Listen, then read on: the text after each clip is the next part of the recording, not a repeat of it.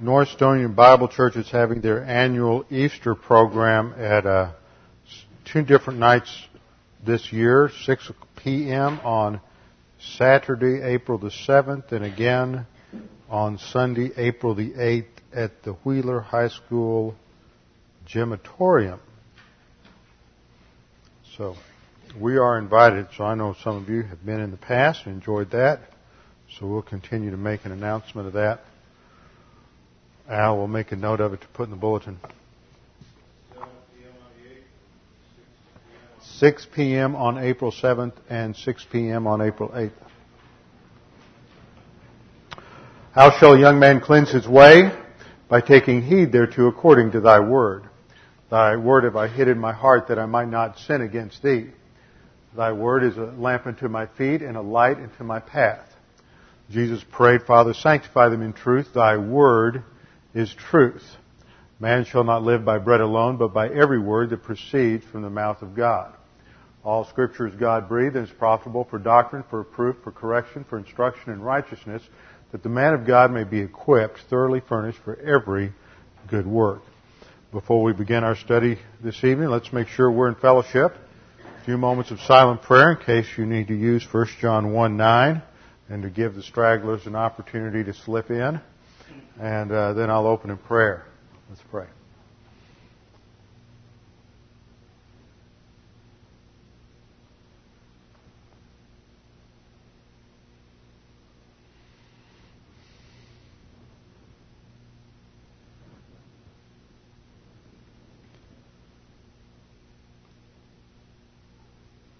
Father, we do thank you that we have the opportunity to worship you this evening. You are a God who has communicated to us clearly. It is only due to our human limitations that we are not always able to understand your word, or sometimes we don't want to hear it. But we pray that under the filling of the Holy Spirit we would be responsive, and that the Holy Spirit would make these things clear to us, and that we would be able to assimilate them into our thinking, that we might be transformed and renewed by your word. We pray this in Christ's name. Amen.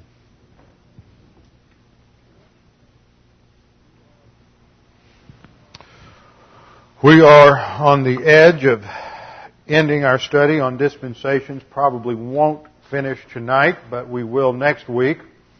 We're in the last part, the prophetic arena, the future ages. We are now in the present church age.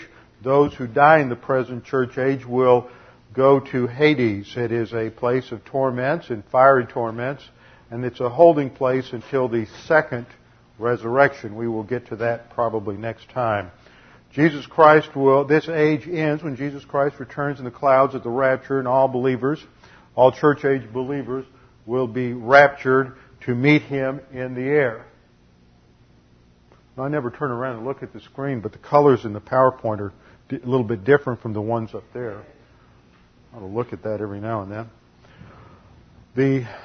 Sometime, probably shortly after the rapture, there will be a transition period. We don't know how long. It could be as short as a few months, could be as long as a few years, I imagine. But the tribulation will begin when the Antichrist comes and signs a peace treaty with Israel.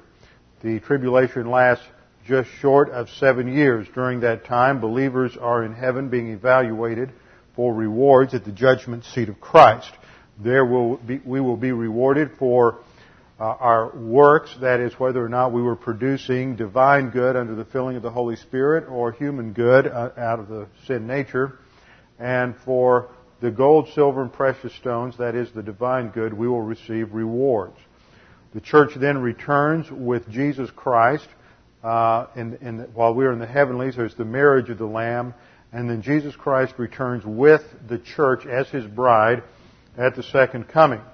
That is when the Battle of Armageddon is concluded, the campaign of Armageddon is concluded, and it is at that time that the Antichrist, the false prophet, are cast into the lake of fire. It is at that time that all unbelievers who survive the tribulation are cast into Hades, and there is the judgment of the tribulation believers. Then those who survive the tribulation go into the millennium. There will be a 1,000-year period of the millennium. Now, we've studied church age, we've studied tribulation, and now we are at the last dispensation known as the millennium, which concludes with the Gog and Magog revolution, the Great White Throne judgment, and then the present heavens and earth are destroyed and the new heavens and new earth are created. So that is what we have left to cover. The millennium is indicated in Luke 1:31-33 at the announcement by Gabriel concerning the birth of our Lord. There Gabriel tells Mary, "Behold, you will conceive in your womb and bear a son, and you shall name him Jesus. He will be great and will be called the Son of the Most High, and the Lord God will give him the throne of his father David, and he will reign over the house of Jacob forever, and his kingdom will have no end." So Jesus Christ will have a kingdom, and he will literally reign as the greater son of David. Now that is an indication that even at the birth of Christ, there is still the anticipation that God will literally fulfill His promises, both in terms of the Davidic covenant to David and the house of David, the throne, the kingdom, the dynasty, and an eternal person on that throne, and that Israel will have a kingdom. The next indication of that kingdom comes in Revelation chapter 20. Verses 1 through 6, Revelation 21 through 6. It's often said that this is the only passage that really supports a millennial kingdom. What we're going to see tonight is that it is but one of the few passages. It is just one small passage of many hundreds of passages that teach a millennial kingdom. But it is the only passage that teaches the time frame of the Messianic kingdom. Revelation 20, verse 1, we read, this is just after the Battle of Armageddon and the Armageddon campaign. "I," that is John, "saw an angel coming down from heaven, having the key of the abyss, and a great chain is in his hand. And he laid hold of the dragon, the serpent of old, who is the devil, and Satan, and bound him for 1,000 years.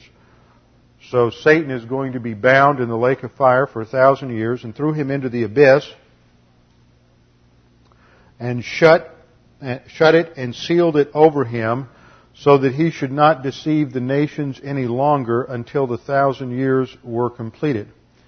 After these things he must be released for a short time. Blessed and holy is the one who has a part," verse 6 goes on to read, "Blessed and holy is the one who has a part in the first resurrection. Over these the second death has no power. But they will be priests of God and of Christ, and will reign with Him for 1,000 years." And that is a reference to church age believers who will rule and reign with Christ during the millennial kingdom. Now, historically there's been debate over just what the 1,000 years refers to. And amillennialists, those who do not believe in a literal 1,000-year reign of Christ, want to interpret the number as a representative number, as an idealistic number. There are a lot of different ways, but they avoid a literal interpretation. And it is important to understand why we take the 1,000 as literal. First of all, symbols in Revelation are all either defined in Revelation or they're defined somewhere else in Scripture. It's clear that there are symbols. We've talked about the beast. We've talked about the beast coming out of the sea. We've talked about some of the seal judgments, the trumpet judgments, the bowl judgments. All of these are somewhat symbolic, but they are all defined in the context of Revelation. So we're not left to guess what God means. Furthermore, the term 1,000 is used 6 times in these verses, from Revelation 20, verse 1 down through the end of down through verse 10. And in those 10 verses, the repetition of 1,000 emphasizes the fact that it should be taken and understood literally. Third, other numerical terms, such as the reference to 1,260 days, or as we'll see in Daniel 12, verse 3, 1,290 days, 42 months, 3.5 years, 144,000. All of these numbers are to be taken literally. Therefore, there is no reason anywhere in the text or in the context to suggest that the 1,000 should be taken any other way than literally. And then fourth, the basis for the belief in a millennial kingdom is in the Old Testament promises, prophecies, and covenants, not in Revelation 20 alone. The Revelation 20 simply supplies the time frame, and the Old Testament passages all give us its characteristics, its reasons, and its purposes in God's plan. Now we have to understand some things in terms of basic terminology. Premillennialism, good 50-cent word. Premillennialism refers to the fact that the second coming of Christ, the second advent, which means Jesus Christ returns bodily to the earth, comes before the millennium. The term millennium refers to 1,000 years from the Latin word for 1,000, milli, M-I-L-L-E. So the millennium refers to this 1,000-year period, and the second coming precedes that. At that time, there is the first resurrection, the completion of the first resurrection, which comes in stages or ranks. The first fruits was the resurrection of Jesus Christ. The second rank is the church age believers. The third rank are the tribulation martyrs who are killed during the tribulation. And the fourth rank are Old Testament saints. Those are all resurrected by the time of the second coming of Jesus Christ. The second resurrection is a resurrection to death, to eternal judgment at the great white throne judgment, and second resurrection goes to what is called the second death. So the second coming preceding the millennial kingdom is called premillennialism. It is based on a literal interpretation of prophecy, a literal interpretation of the Old Testament promises, that just as God promised certain things to Israel in the Old Testament, that just as in many cases part of those promises involved or have already been fulfilled, that just as they were fulfilled literally, so too the remainder of those prophecies will be fulfilled literally. Amillennialism is the view that the millennium is really an ideal or an idealistic term. It doesn't refer to a specific, literal, 1,000-year reign of Christ on the earth, but refers just to it's just a synonym for the present stage of the kingdom of God. And so it is a spiritual kingdom that runs concurrently with the church age. So in the chart we see millennium and church age running together. And in amillennialism, which is typical of Lutheran theology, covenant theology, Roman Catholic theology, nearly all, not all, but nearly all replacement theological systems, and I remind you, by replacement theology, I mean those systems that see the church as replacing Israel in God's plan for history, in God's plan of the dispensation. We would say that Scriptures teach that Israel is put on hold because of their rejection of Jesus Christ as the Messiah. And there is a parenthetical period, an intercalation is another term that is used, of the church age. It was unannounced in the Old Testament. It was not foreseen in the Old Testament. It was a mystery to the Old Testament. That means it was unrevealed truth. And as a mystery, no one knew about it. No one anticipated it. Not even the disciples anticipated it. What was their last question to Jesus before Jesus ascended to heaven in Acts 1:5? Is this the time that you're going to restore the kingdom to Israel? They still didn't realize that the kingdom had been postponed.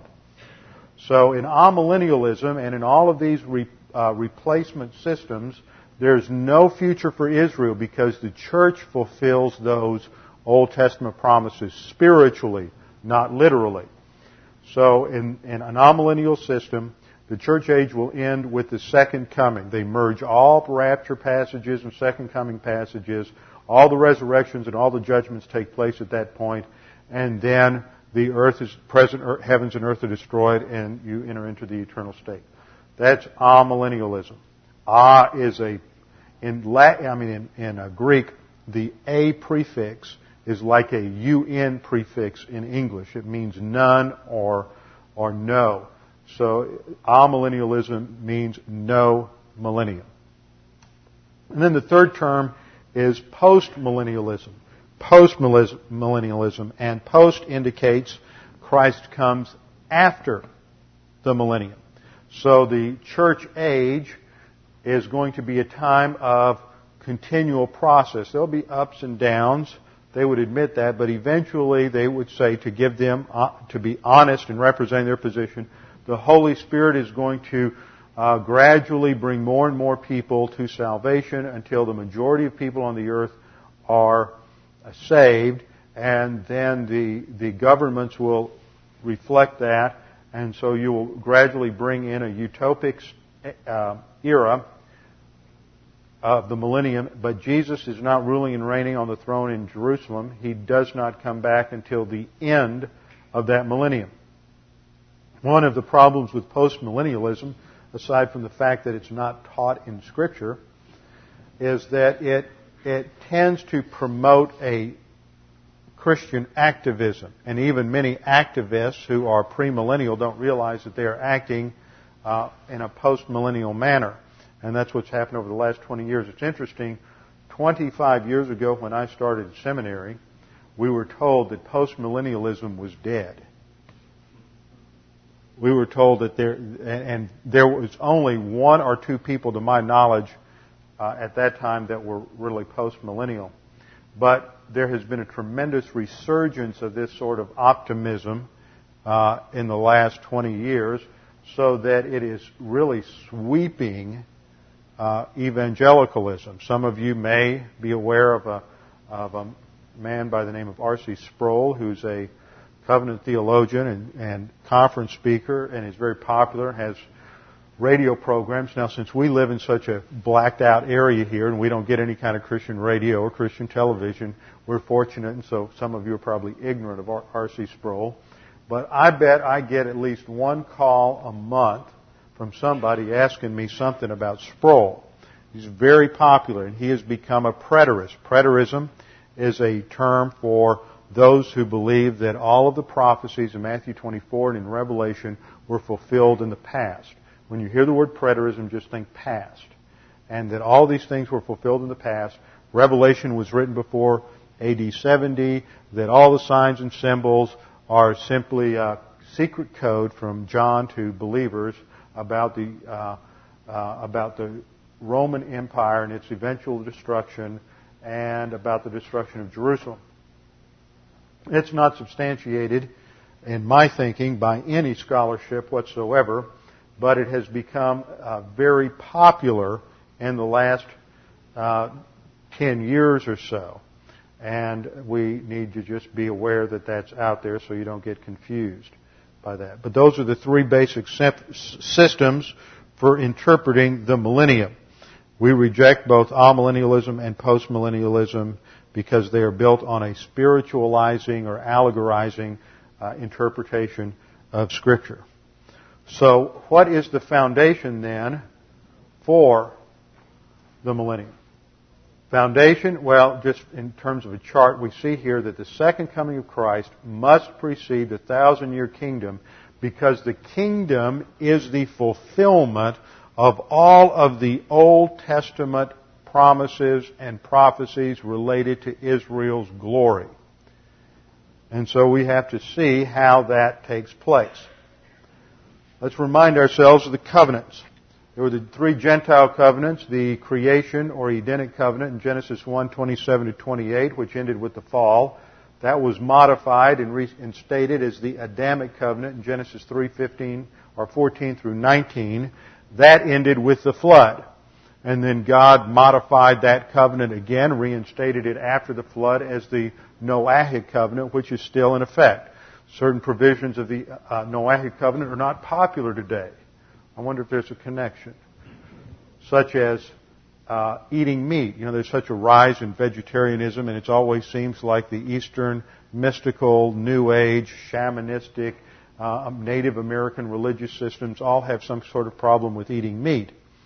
And it's interesting that the same sort of people who tend to be attracted to that sort of thing are also the same kind of people that reject capital punishment. But the Noahic covenant establishes both capital punishment and the eating of meat, not just beef. I'm talking about any animal flesh, fish, chicken, pork, or beef.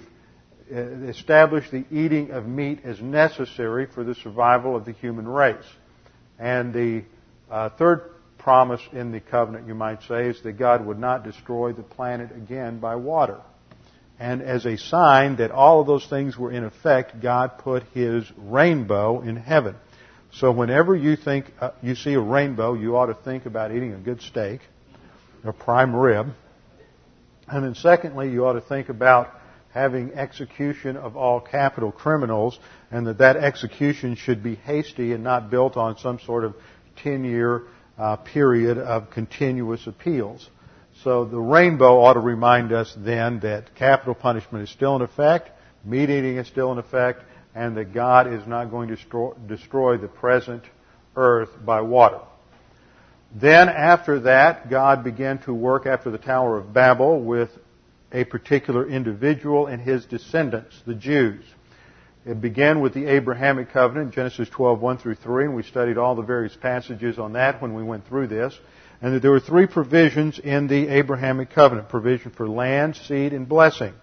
Each of those paragraphs, the land paragraph was expanded in the real estate or land promise in Deuteronomy 29 and 30. The seed promise is expanded in the Davidic covenant in 2 Samuel 7, and the blessing provision is expanded in the new covenant of Jeremiah 31.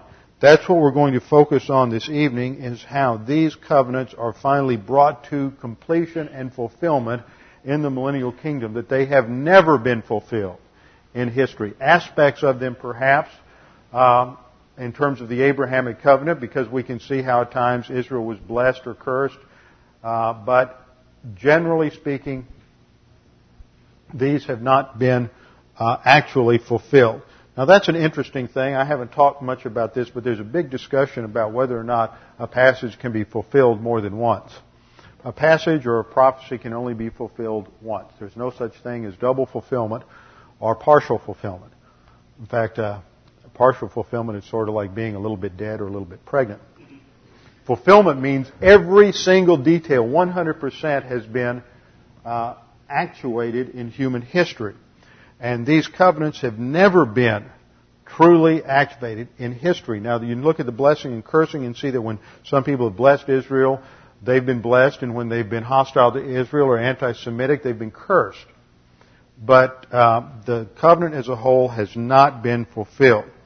The Abrahamic covenant, or let's just before we get into that, I want to stop and do an overview of the millennial kingdom. Just let's take it very simply, have an overview of the Messianic kingdom as we've done with other dispensations in 7 points. First of all, the chief person. The chief person in the Messianic kingdom is Jesus Christ, who is the greater son of David and is the ruler of Israel from the throne of David in Jerusalem. So first point, the chief person is Jesus Christ, is the greater son of David. Second point, the millennial kingdom emphasizes Jesus' reign as king in fulfillment of the Davidic covenant. It emphasizes Jesus' reign as king in fulfillment of the Davidic covenant. In the Davidic covenant, God promised David that he would have an eternal son, an eternal throne, an eternal kingdom, and an eternal dynasty. And this has never been fulfilled and is only going to be activated in history at the second coming. Jesus Christ is not now on the throne of David.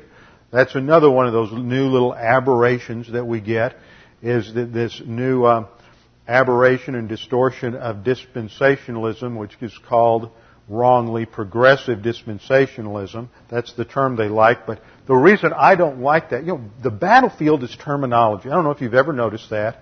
I emphasize that a lot. Words are important. And if you ever notice, there's a big debate in the whole abortion debate between those who believe in the right to life and those who believe in choice. See, those are positive words. Then there's those who are anti-abortion and those who are anti-choice. See, wherever you stand on the issue, that you pick your term for how you're going to describe the debate. and the terms color the emphasis in the debate. Well, the progressives come along, and they're out of Dallas Seminary. That's where they started. Mostly Dallas guys are in this progressive movement. I like what Dr. Ryrie said about them. They're revisionists. But the problem I have is they shouldn't even be called dispensationalists at all, and we should not give credence to them because of the moves they make in their system. They are not dispensationalists. And one of the points that they try to make is that Jesus is currently reigning on the throne of David in heaven. Jesus is currently reigning on the throne of David in heaven. That spiritualizes the throne and spiritualizes the kingdom, and that's the exact kind of interpretive strategy that the amillennialists use. So what they're doing is they're basically trying to compromise and find some middle road, and most of these guys who originated this were either classmates or a year ahead of me in seminary. I had some of them for professors, and they basically got tired. You know, there's a lot of intellectual pride in seminaries, and when there is an assault on you as some kind of a fundamentalist, there's some of these guys who are so consumed with academic arrogance that they just don't like the lack of respect they get in scholarly circles. So they bend over backwards trying to make their theology academically respectable to liberals and to others with whom they should disagree. And that motivates them to change their theology, and that's tragic. So the second point is that the kingdom emphasizes Jesus' reign as king, fulfillment of the Davidic covenant, and that will not be fulfilled till he is on a literal throne in Jerusalem. Third, the responsibility. The responsibility in the kingdom is to the king and his laws. That is the instantiation of kingdom law in the millennial kingdom. And Jesus Christ, as the Messiah, as the Savior, will be ruling and reigning in Jerusalem. And so those who are born during the millennium have a responsibility, same responsibility we have today. They either accept Jesus' death on the cross for their behalf or they reject it. So that's a responsibility is to the king. And fourth, their test. The test of that dispensation, every dispensation has a test. Their test will be to accept Jesus as Messiah, to accept Jesus as their Savior. These who are, and what we will learn, and we'll go through some passages again on this, is that every Jew, I don't know why, but every Jew in the millennial kingdom will trust Christ as Savior. I don't know why that will be different, but it is clear from numerous passages in the Scriptures that no Jew joins the Gog and Magog revolution against Jesus at the end of the millennial kingdom. Only Gentiles are involved in that revolt. So the responsibility is to the king and his laws, and fourth, the test will be to accept Jesus as a Messiah. Fifth, the failure in that dispensation is that there will be a minority of Gentiles who will reject the free offer of the gospel, and when Satan is released from captivity at the end of the millennium, he will lead a rebellion that will be instantaneously wiped out by God sending fire from heaven. And that ends the Gog and Magog revolution, and that ends human history.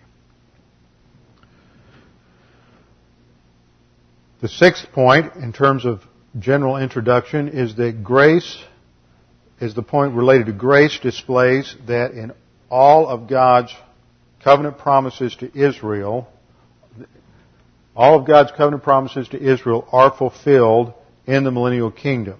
That is the demonstration of God's grace. Despite all their failures, despite all their rebellion, despite their crucifying Jesus, Israel will ultimately see the fulfillment of all of the Old Testament prophecies and promises. It will be a time of unmatched prosperity for Israel, and a time when Israel is finally set over all of the nations, and every Gentile sees the Messiah, sees Israel as superior. There will be no anti-Semitism in the millennial kingdom.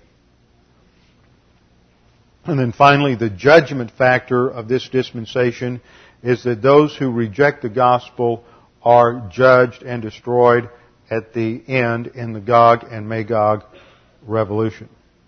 That's the overview of the kingdom. Now let's look at some specifics.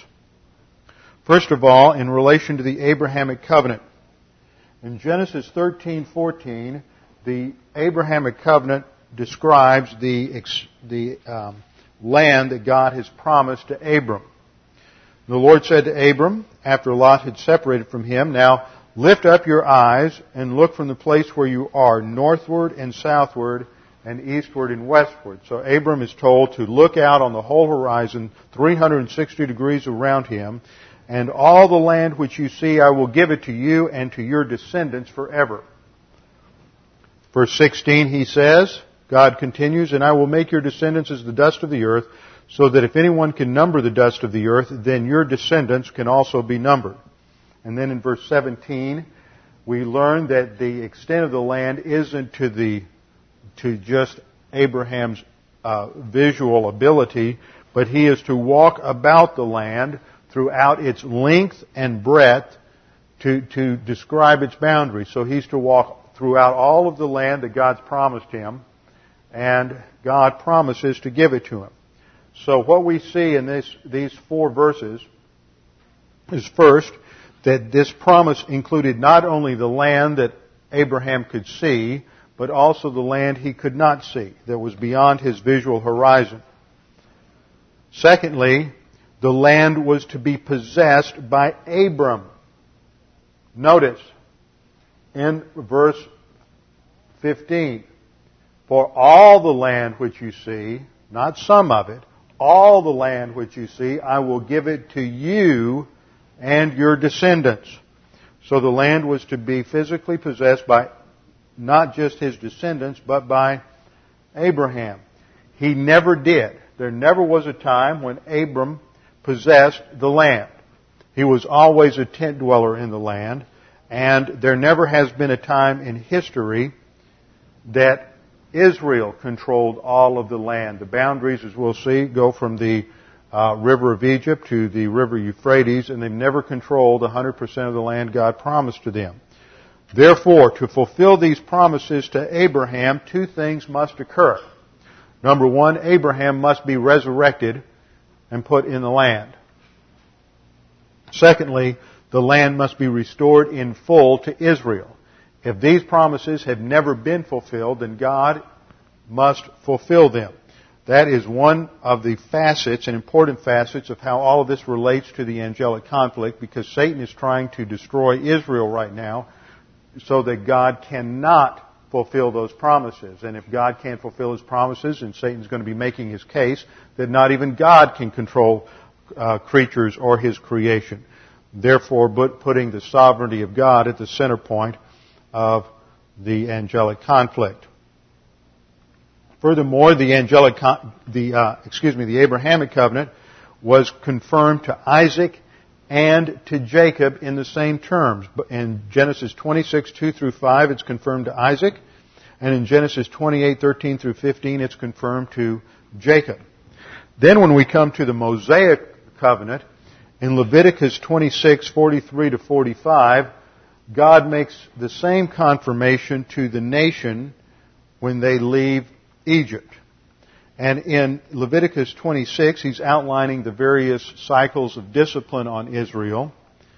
And He prophesies in that time the future removal of Israel from the land and the divine discipline on them. In verse 43, God states, "For the land shall be abandoned by them." This is looking down the future when Israel is disobedient and removed from the land, not simply in 586 BC, but in 70 AD. "For the land shall be abandoned by them, and shall make up for its Sabbaths, while it is made desolate without them. They, meanwhile, shall be making amends for their iniquity, because they rejected my ordinances, and their soul abhorred my statutes. Yet in spite of this, when they are in the land of their enemies, I will not reject them." Unconditional promise that even though they are out of the land, God does not reject them. "Nor will I so abhor them as to destroy them, breaking my covenant with them, for I am the Lord their God." So God promises the covenant. And when He says my covenant there, He's not talking about the Mosaic covenant. He's talking about the initial Abrahamic covenant. In verse 45, God goes on to say, "But I will remember for them the covenant with their ancestors." See, He had just made a covenant with them on Sinai, so He's not talking about that one. He's talking about the covenant with their ancestors. "Whom I brought out of the land of Egypt in the sight of the nations, that I might be their God. I am their Lord." Later on in the major prophets, Isaiah restates the restoration to the Abrahamic boundaries as a future promise. In Isaiah 27:12 and 13 we read, "And it will come about in that day that the Lord will start His threshing," that day is at the end of the tribulation, "that the Lord will start His threshing from the flowing stream of the Euphrates to the brook of Egypt, and you will be gathered up one by one, O sons of Israel." So that points to the fact that they will be regathered on an individual basis. God will regather every single individual Jew to the land, from the stream of Euphrates to the brook of Egypt. Verse 13, "It will come about also in that day that a great trumpet will be blown, and those who are perishing in the land of Assyria and who are scattered in the land of Egypt will come and worship the Lord in the holy mountain at Jerusalem." And we will see that the term holy mountain is more than just the present Mount Zion, but that in the tribulation period, after the massive earthquake that occurs at the end of the tribulation, that there's going to be this enormous mountain that has at its top several square miles, and that is the centerpiece of where the millennial temple will be built. And all nations will go to that mountain for worship. So this is what that is referring to, the future mountain that is raised during the millennial kingdom in Israel. Other prophets go on to restate and reiterate that God will give tremendous productivity and prosperity to the land. In Isaiah 30:23 and 24 we read, "Then He will give you rain for the seed which you will sow in the ground, and bread from the yield of the ground, and it will be rich and plenteous. On that day your livestock will graze in a roomy pasture. Also the oxen and donkeys which work the ground will eat salted fodder which has been winnowed with shovel and fork." In Isaiah 65:21, He says, "And they shall build houses and inhabit them. They shall also plant vineyards and eat their fruit. They shall not build and another inhabit. They shall not plant and another eat." See, that's what's happened in the past. So this is a promise that they won't be removed from the land again. "For as the lifetime of a tree, so shall be the days of my people, and my chosen ones shall wear out the work of their hands. They shall not labor in vain or bear children for calamity, for they are the offspring of those blessed by the Lord, and their descendants with them. It will also come to pass that before they call I will answer, and while they are still speaking I will hear." So that is a promise related to the millennial kingdom and Israel's position in the kingdom in the future. Jeremiah 31:1 through 3 further expands the productivity and prosperity that Israel will experience at this time, like a prosperity it's never experienced. "At that time, declares the Lord, I will be the God of all the families of Israel, and they shall be my people." When He says, "I will be the God of all the families of Israel," that is an inclusive term indicating that every family in Israel will be responsive to God on positive volition and believers. Verse 2, "Thus says the Lord, the people who survived the sword found grace in the wilderness. Israel, when it went to find its rest." It's talking about their deliverance at the end of the tribulation. "The Lord appeared to him from afar, saying, I have loved you with an everlasting love, therefore I have drawn you with loving kindness." Verse 4, he goes on to say, "Again I will build you, and you shall be rebuilt, O Virgin of Israel. Again you shall take up your tambourines and go forth to the dances of the merrymakers. Again you shall plant vineyards on the hills of Samaria. The planters shall plant and shall enjoy them. For there shall be a day when watchmen on the hills of Ephraim," that's the northern kingdom, "shall call out, Arise and let us go up to Zion, to the Lord of our God." Now what happened in the intertestamental period? Though Ephraim was in the hill country, what we called Samaria. They wanted to go to Gerizim to worship. They did not want to go to Judea to worship. So this is emphasizing the unity of the nation during the millennial kingdom. Ezekiel states this as well, and you will know that I am the Lord your God when I bring you into the land of Israel, into the land which I swore to give to your forefathers. And there you will remember your ways and all your deeds with which you have defiled yourselves, and you will loathe yourselves in your own sight for all the evil things that you have done. That's Ezekiel 20:42 through 44. Verse 44 reads, Then you will know that I am the Lord when I have dealt with you for my name's sake on the basis of my character and integrity, not according to your evil ways or according to your corrupt deeds. That's grace, O house of Israel. Other passages that indicate the regathering of Israel to the land God promised on the basis of the Abrahamic covenant are found in Ezekiel 36:28 to 38, Joel 2:18 to 27, Joel 3:18, and Amos 9:13. So on the basis of the Abrahamic covenant, God is going to restore Israel to the land to its fullest extent as He promised Abraham. Those passages again are Ezekiel 36:28 to 38, Joel 2:18 to 27, Joel 3:18, and Amos 9:13. If you didn't get it that time, Jim, you can get the tape.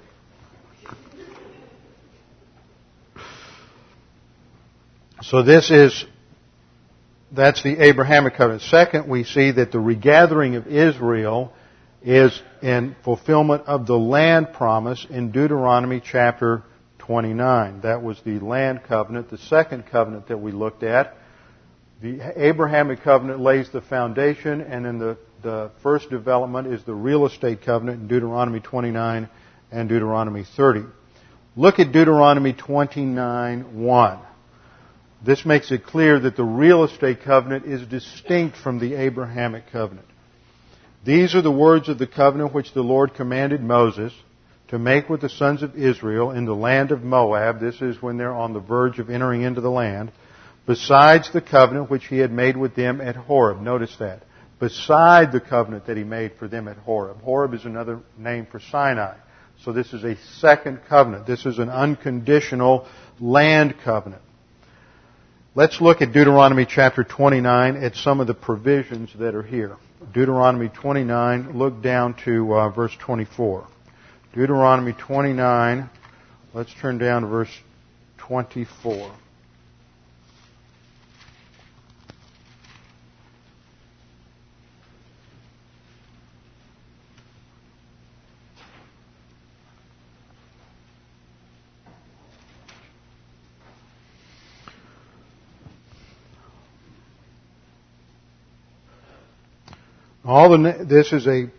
These are the promises, covenant prophecies of the Lord. And all the nations shall say, Why has the Lord done this to the land? It's talking about the discipline, taking them out of the land, all of the judgments on Israel in the past. Why this great outburst of anger? Then men shall say, Because they forsook the covenant of the Lord, the God of their fathers, which He made with them when He brought them out of the land of Egypt. And they went and served other gods and worshipped them, gods whom they have not known and whom He had not allotted to them. Therefore the anger of the Lord burned against that land to bring upon it every curse which is written in this book. And the Lord uprooted them from the land in anger and in fury and in great wrath and cast them into another land as it is to this day. And that's a prophecy of the present dispersion of Israel. So it's a promise that they're going to be taken out of the land, but also there is a promise that they will be restored to the land, starting in chapter 30, verse 1. So it shall be, when all of these things have come upon you, the blessing and the curse which I have set before you, and you call them to mind in all nations where the Lord your God has banished you, like today when they're scattered throughout every nation on the earth.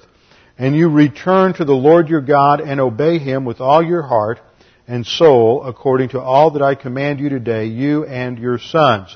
That's talking about the fact that regeneration of Israel is going to take place prior to the restoration.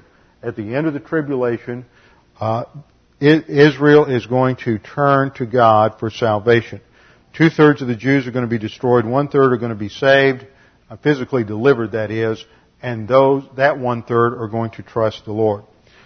Then verse 3, then the Lord your God will restore you from captivity and have compassion on you and will gather you again from all the peoples where the Lord your God has scattered you. If your outcasts are at the ends of the earth, from there the Lord your God will gather you, and from there He will bring you back. And the Lord your God will bring you into the land which your fathers possessed, and you shall possess it, and He will prosper you and multiply you more than your fathers. See, that verse tells us that this was not the fulfillment of the return after the Babylonian captivity. That was a partial return. There were still many Jews scattered throughout all of the earth, and they never experienced the level of prosperity during the intertestamental period from roughly 444 BC up to the time of Christ, or 70 AD even. They never experienced the kind of prosperity during that period they did.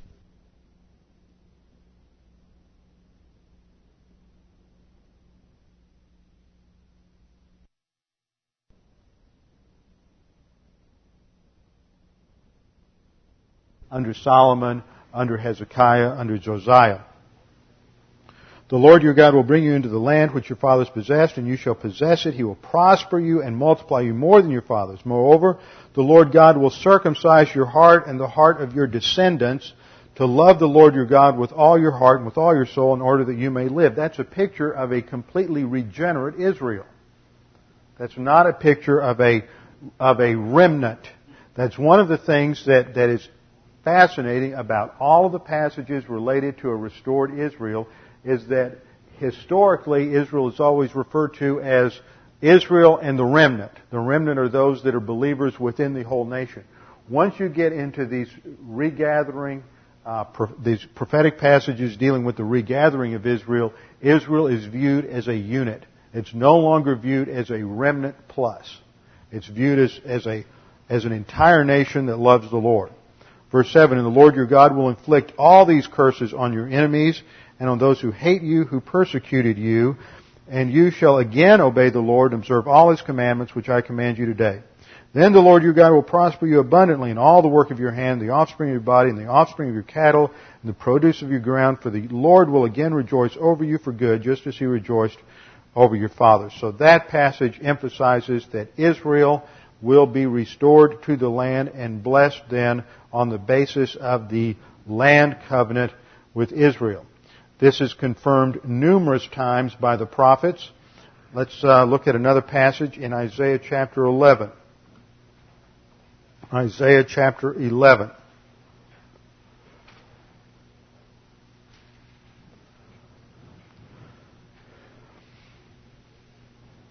Many important verses in here related to the millennium. Some we'll look at later.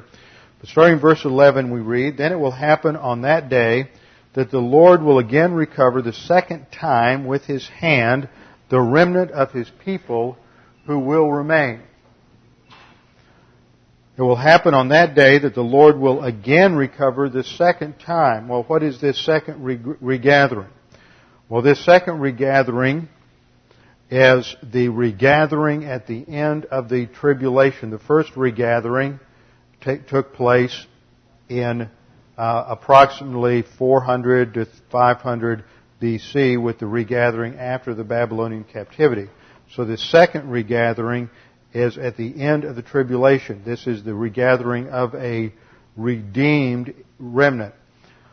The remnant, He will regather the remnant of His people who will remain from Assyria, Egypt, Pathros, Cush, Elam, Shinar, Hamath, and from the islands of the sea. And He will lift up a standard for the nations. And He will assemble the banished ones of Israel and will gather the dispersed of Judah from the four corners of the earth. Then the jealousy of Ephraim, that goes back to the division between north and southern kingdom. Then the jealousy of Ephraim will depart, and those who harass Judah will be cut off. Ephraim will not be jealous of Judah, and Judah will not harass Ephraim. And they will swoop down the slopes of the Philistines on the west. Together they will plunder the sons of the east. They will possess Edom and Moab. Somebody was asking me that the other day, if the Transjordan was part of the promised land. And of course it is, because this passage is one of them. They will possess Edom and Moab, that's present Jordan. And the sons of Ammon will be subject to them. And the Lord will utterly destroy the tongue of the sea of Egypt, and He will wave His hand over the river, and His scorching wind He will strike it into 7 streams. What's interesting is that Egypt is uninhabitable for 45 years after the end of the tribulation. And no one can live there. And there are many prophecies related to what God is going to do to Egypt during the tribulation. So this is a time that emphasizes a second regathering, that it comes from all over the world, that it's going to be a united nation, and that their miracles will accompany this regathering. Furthermore, in Isaiah 27:12 and 13, we read, "It will come about in that day that the Lord will start His threshing from the flowing stream of the Euphrates to the brook of Egypt, and you will be gathered up one by one. It will come about also in that day that a great trumpet will be blown. Those who are perishing in the land of Assyria and were scattered in the land of Egypt will come and worship the Lord in the holy mountain at Jerusalem. They will all be gathered together." Isaiah 43:5-7 states, "Do not fear, for I am with you. I will bring your offspring from the east and gather you from the west. I will say to the north, give them up, and to the south, do not hold them back. Bring my sons from afar and my daughters from the ends of the earth, everyone who is called by my name, and whom I have created for my glory, whom I have formed, even whom I have made." Notice he uses the phrases like whom I have created, Bara, whom I have formed, Yatser, even whom I have made, Asa. These are the 3 key creation verbs that are all used in Genesis chapter 1, and the emphasis here is that the act by which God restores all the regenerative Israel to the land is an act similar to the creation of the earth in Genesis chapter 1. Jeremiah 16:14. "Therefore, behold, days are coming, declared the Lord, when it will no longer be said, as the Lord lives, who brought up the sons of Israel out of the land of Egypt." That verse is focusing on the past event of the Exodus deliverance. But, verse 15, "As the Lord lives, who brought up the sons of Israel from the land of the north, and from all the countries where He had banished them, for I will restore them to their own land, which I gave to their fathers." Jeremiah 23:3-4. "Then I myself shall gather the remnant of my flock out of all the countries where I have driven them, and shall bring them back to their pasture, and they will be fruitful and multiply. I shall also raise up shepherds over them, and they will tend them, and they will not be afraid any longer, nor be terrified, nor will any be missing, declares the Lord." Verse 7 in chapter 23 goes on to say, "Therefore, behold, the days are coming, declares the Lord, when they will no longer say, as the Lord lives, who brought up the sons of Israel from the land of Egypt, as the Lord lives, who brought up and led back from the descendants of the household of Israel from the northland, from all the countries where I had driven them. Then they will live on their own soil."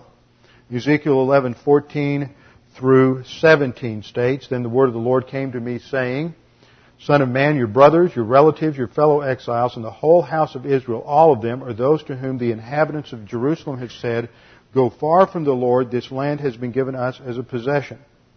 Therefore say, Thus saith the Lord God, though I had removed them far away among the nations, and though I had scattered them among the countries, yet I was a sanctuary for them a little while in the countries where they had gone." That's talking about the present protection of God over Israel, demonstrating they cannot be destroyed as an ethnic group or as a nation. "Therefore, thus says the Lord God, I shall gather you from the peoples and assemble you out of the countries among which you have been scattered, and I shall give you the land of Israel." Verse 18, "When they come there, they will remove all its detestable things and all its abominations from it." Ezekiel 36:24, "For I will take you from the nations, gather you from all the lands, and bring you into your own land." Amos 9:14-15, "Also I will restore the captivity of my people Israel, and they will rebuild the ruined cities and live in them. They will also plant vineyards and drink their wine and make gardens and eat their fruit. I will also plant them on their land, and they will not again be rooted out from their land, which I have given them, says the Lord your God." Now the point of all this is to show that over and over again, and I'm just scratching the surface of the number of verses in the prophets that talk about God regathering the nation to the land, and that once they return to the land, they will all be devoted to Him, they will all worship Him, it will be a time of unprecedented prosperity and fruitfulness in the land. And that has never happened historically. So the other positions, such as amillennialism and postmillennialism, reject all that, and God will never fulfill those promises according to those those systems of interpretation. So God is going to reestablish them in the land. He's going to reestablish the throne of David. This was announced in Isaiah 9:6. For a child will be born to us, a son will be given to us, and the government will rest on his shoulders. And his name will be called Wonderful Counselor, Mighty God, Father of Eternity. That's a corrected translation. He's not called the Father. He's called the Father of Eternity, emphasizing that He is full deity and eternal. He is called Prince of Peace. There will be no end to the increase of His government or of peace on the throne of David or over His kingdom. So there Isaiah clearly announces that the child will reign on the throne of David and over His kingdom. And that would be understood by a Jew to be a kingdom that was in the land, a kingdom that was bounded by the boundaries promised in the land covenant. That He would establish it and uphold it with justice and righteousness from then on and forevermore, uninterrupted for all eternity. See, there are two stages to the future kingdom of God. Stage 1, as we'll see, is the millennial kingdom, 1,000 years, and stage 2 is eternity. And Jesus will reign over Israel on the throne of David, not just for the 1,000 years, but on through eternity. Isaiah 16:5 states, a throne will be established in loving kindness, and a judge will sit on it in faithfulness in the tent of David. Moreover, He will seek justice and prompt in righteousness. This is not a spiritualized throne in heaven today. That's not what you would get from an understanding of these Old Testament promises. These are promises that state that there will be a physical descendant of David who will sit on the throne forever. Jeremiah 23:5 and 6. Behold, days are coming, declares the Lord, when I shall raise up for David a righteous branch, and he will reign as king and act wisely, and do justice and righteousness in the land. In his days Judah will be saved, and Israel will dwell securely. The northern and southern kingdoms will be united as the inference. And this is his name by which he will be called Yahweh Tzedekenu, the Lord our righteousness. Jeremiah 33:14 and 15. Behold, days are coming, declares the Lord, when I will fulfill... I missed one. Jeremiah 33... Go back one. Jeremiah 23:5. Behold, days are coming, declares the Lord, when I will fulfill the good word which I have spoken concerning the house of Israel and the house of Judah. In those days and at that time I will cause a righteous branch of David to spring forth, and he shall execute justice and righteousness on the earth. That hasn't happened yet. In those days Judah will be saved, and Jerusalem shall dwell in safety, and this is the name by which he shall be called, the Lord is our righteousness. Almost identical to the what he said earlier in Jeremiah 23. It's reiterated again and again. Then it goes on in Jeremiah 33:18. I'm getting ahead of myself. In Jeremiah 33:16. In those days Judah will be saved, and Jerusalem shall dwell in safety. This is the name by which he shall be called, the Lord is our righteousness. For thus says the Lord, David shall never lack a man to sit on the throne of the house of Israel. And the Levitical priest shall never lack a man before me to offer burnt offerings, to burn grain offerings, and to prepare sacrifices. So it goes on and reiterating that God is going to literally and physically fulfill His promises to David.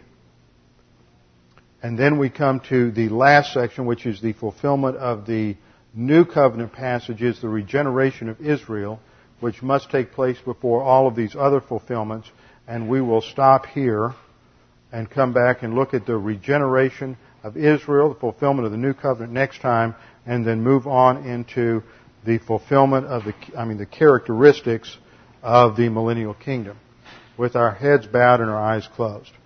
Father, we thank you for this time to look at how you are going to ultimately fulfill all of your promises to Israel. Just as you fulfilled some literally in the past, you will fulfill all of them eventually in the future.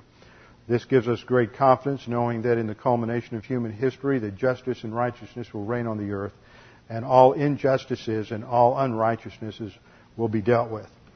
And Father, we pray that as we study these things and as we are reminded of them in the week to come, that you would help us that you would use them as a basis for confirming our understanding of doctrine and for giving us confidence in that if you control the great ebb and flow of history, you are in control even over the problems and the difficulties that we face in life.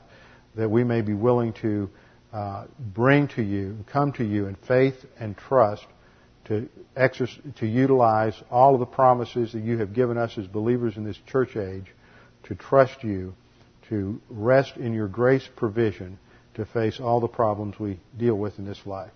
We pray this in Christ's name. Amen.